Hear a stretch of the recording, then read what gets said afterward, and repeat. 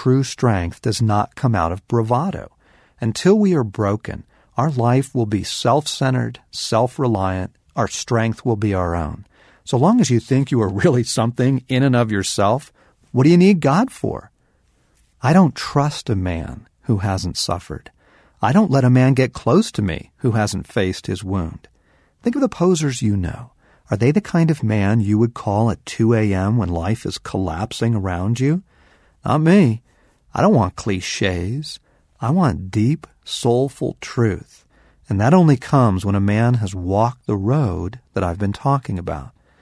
As Buechner says, to do for yourself the best that you have it in you to do, to grit your teeth and clench your fists in order to survive the world at its harshest and worst, is, by that very act, to be unable to let something be done for you and in you that is more wonderful still.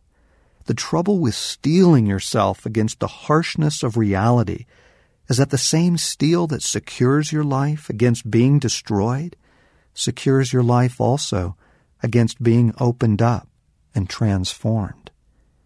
Only when we enter our wound will we discover our true glory. There are two reasons for this. First, because the wound was given in the place of your true strength as an effort to take you out.